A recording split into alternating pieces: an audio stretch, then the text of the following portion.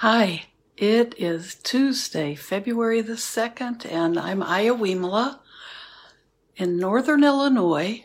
Today is Groundhog Day, and for kind of a weird reason, Groundhog Day is an important holiday here where Blue Lotus Temple is in Woodstock. So I'm local, I'm just 15 minutes away, but Groundhog Day is celebrated in our Woodstock because Bill Murray made the movie Groundhog Day in Woodstock. So he used the town square, and the temple is just a block off the square. He used the square to be the scene for the Punxsutawney, am I saying that right? Groundhog Day. So we usually have, apparently they did celebrate it this morning, but it's usually a big weekend festival. And there are tours of all the locations where the movie was shot. And last year, Bill Murray did some commercials for the Super Bowl for Jeep. And he came back to film them in, maybe it was the year before last, I thought it was last year, where he came back to film them. So we have a special affinity for Groundhog Day around here. I don't know how much festivity there'll be in our Woodstock, but they'll probably do their best to have as much as they can. So we have 6 weeks of winter left, apparently, according to the official Punxsutawney Phil. And 6 weeks seems like just a couple of weekends, doesn't it? After having almost a year now with our COVID in and out isolation, confusion, twixt and between situation. 6 more weeks of winter seems like we'll just blink an eye and it'll be over. So I hope you're celebrating Groundhog Day and that you put it on your calendar. And eventually we'll be back to having kind of a celebration every year at this time. It's a nice, deep winter celebration to kind of brighten up the week. So today I wanted to talk about something. I was listening to a online retreat that a good noble friend of mine, the other Aya Wimala, and the only other one I know, although there are a few more, and it's a more common name in Sri Lanka and different countries. But Aya Wimala, from when I was in California at the monastery, she was there from Belgium because she was getting her higher ordination. So she stayed at Mahapajapati, and I had the great fortune to get to be with her there. And I was senior and she was junior, just because I had already been a bhikkhuni for several years, and she was extremely well trained and really, not at all a junior in terms of her knowledge. But just to keep us separated, we'd call each other, or we'd be big or little or senior or junior. So she's Wimala Junior. But she went back after her ordination. She spent more time at Mahapajapati, and she, before the pandemic, was coming every year and spending some months there. And she has literally built a monastery outside of Brussels, and it's a beautiful spot. And she's done different retreats there as well. So there was a retreat that she did during the Christmas season on the Eightfold Path. So I'm going to be putting some classes together on that. So I wanted to watch some of those talks. And I was listening to, she had Ajahn Brahmali, who's a trained in the Thai tradition, was doing the talks on the Eightfold Path. But in between, there was an online retreat. So she had morning chanting and several meditation sessions during the day. So I was spending time yesterday with that. And she did a beautiful metta practice that I wanted to share with you today because it's a little different, but I thought it was very, seemed like it could be very helpful. And she was doing it, and she said, there's so much, people have so much on their minds, and there's so much, we often are not kind to ourselves. We beat on ourselves about little things that we haven't done or think we need to do, or trying to get more done than is even beneficial for us to be getting done, and worrying and having anxiety about the condition of the world. And so she offered a metta practice to help an individual focus inwardly on themselves more. And I just thought it was a beautiful idea. So I wanted to practice that with you a little bit today. And it's very similar, but the difference makes it very powerful for us. And with all of us during COVID, I am sure that whether we recognize it or not, our anxiety levels have increased. Maybe our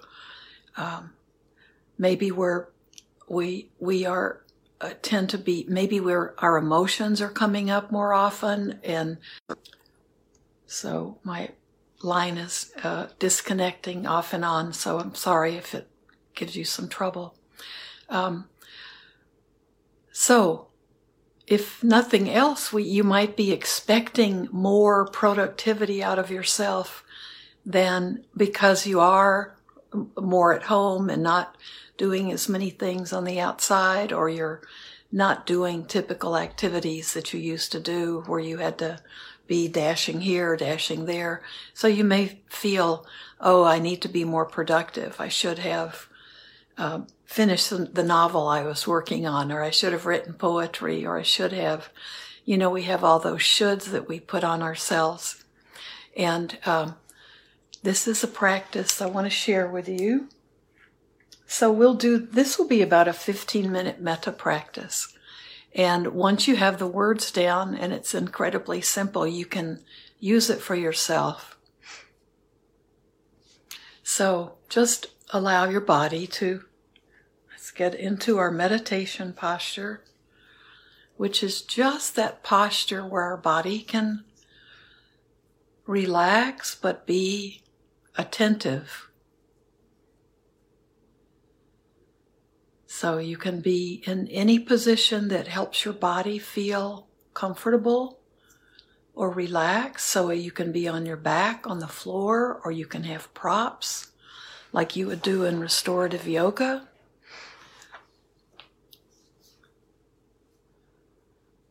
But you want to be able to have your body be awake.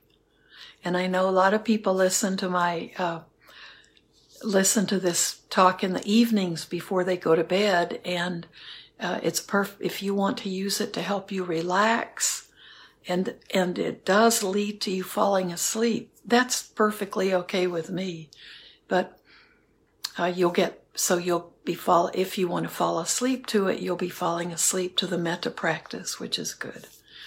But this is also a meditation that we can do when we're awake, when we're beginning our day, at the end of your day. You can stop and do metta practice and use these phrases. It's just simpler than any metta practice we ever do. So, but bear with me, follow through, because some of us have a hard time sending metta to ourselves. And this practice is about that. But recognize that we need it. This is always our body, ourselves, this body that we call ours, but it's really not ours, right? But it's not who we are. But this is very important. This body is very important for us because this body generates energy. If the body's sick, we have to pause and take care of it. So if this body is not feeling well, or if emotionally we're not feeling good, we are less available to be there for other people. So it's not selfish to take care of ourselves. So gently close your eyes if you can. And just be aware first of the body breathing.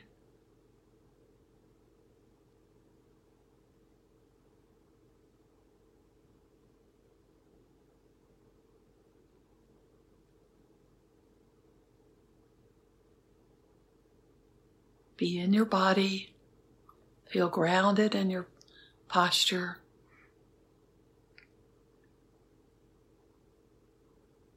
And you can say these words to yourself or out loud if you're in a spot where that feels comfortable. May I be happy. May I be happy.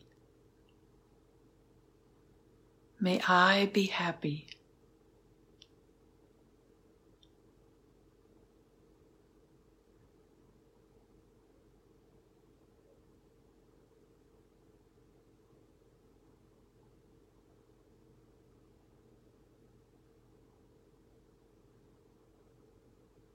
May I be happy. May I be happy. May I be happy.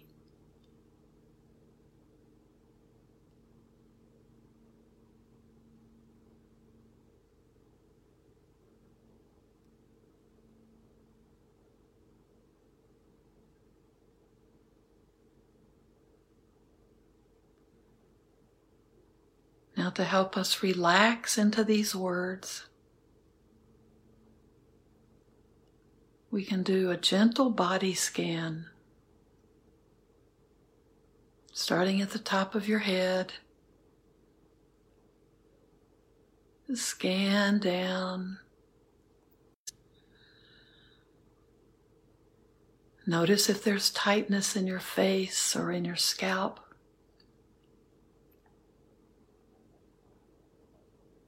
See if you can relax even more as you say these words. May I be happy. May I be happy. May I be happy.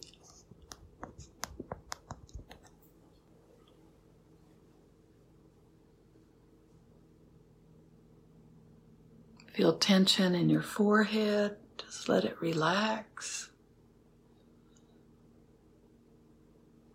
Just stay with those spots where you feel tightness or tension or any discomfort. Stay with them just for a moment. May I be happy. May I be happy. May I be happy.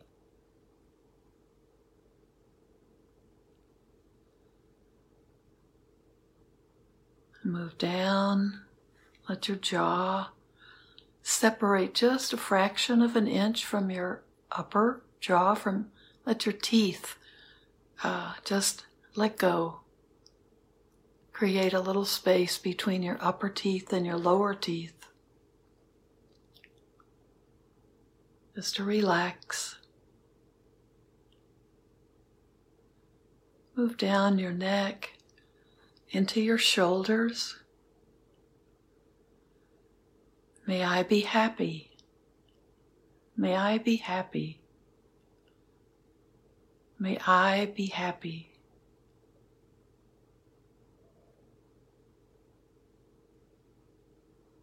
As you exhale, let your shoulders drop a little. That can help them relax, let go of some of the tension, neck and in your shoulders and back.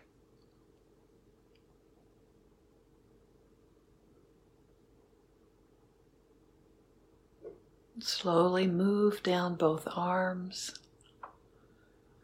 stopping a few seconds for any place you feel tension or discomfort. May I be happy. May I be happy. May I be happy.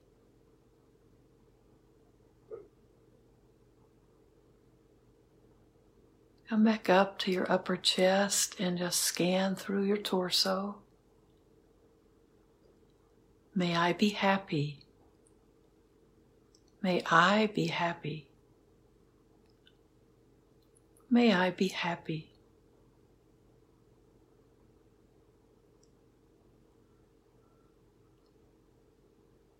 Down into your hips and pelvic area.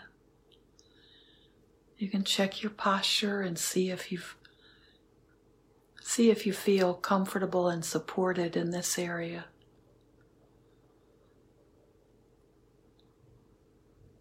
May I be happy. May I be happy. And down into your upper legs and all the way down. All the way down your legs and through your toes. May I be happy. May I be happy. May I be happy.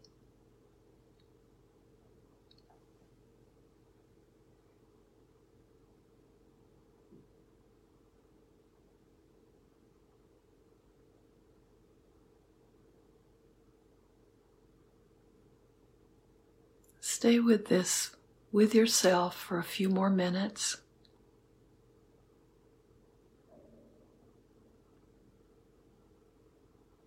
May I be happy. May I be happy. May I be happy.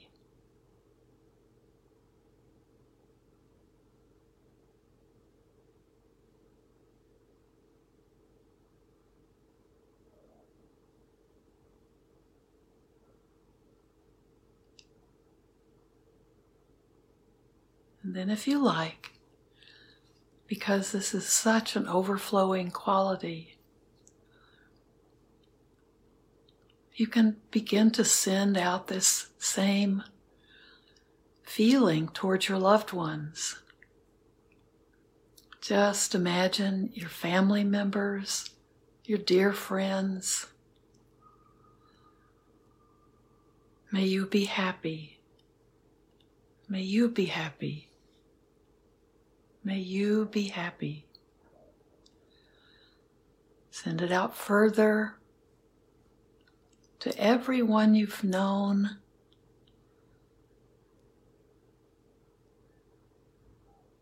Even if just slightly, even if there's hardly a memory of that person or that being. Remember, you can include animals.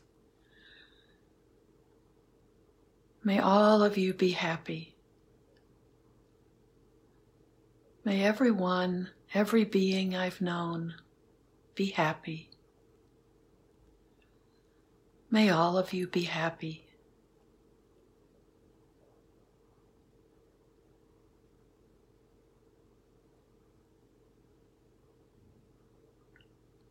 And keep going further out. You can include your difficult people, strangers.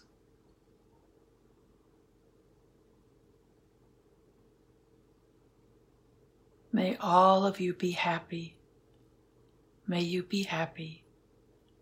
May you be happy. And then allow these same thoughts just to go out into the universe. All beings, human and non-human, all creatures, all beings we can't even imagine. May all beings be happy. May all beings be happy. Beings being born, beings dying, all living beings, may they all be happy. May they all be happy. May they all be happy. May we all be happy. May we all be happy. May we all be happy.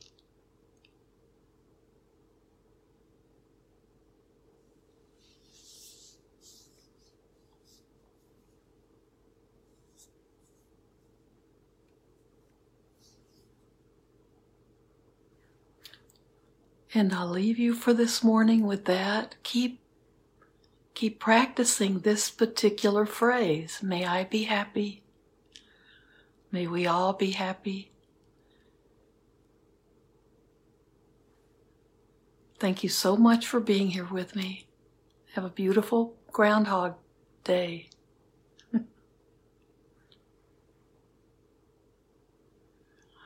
May we all be happy.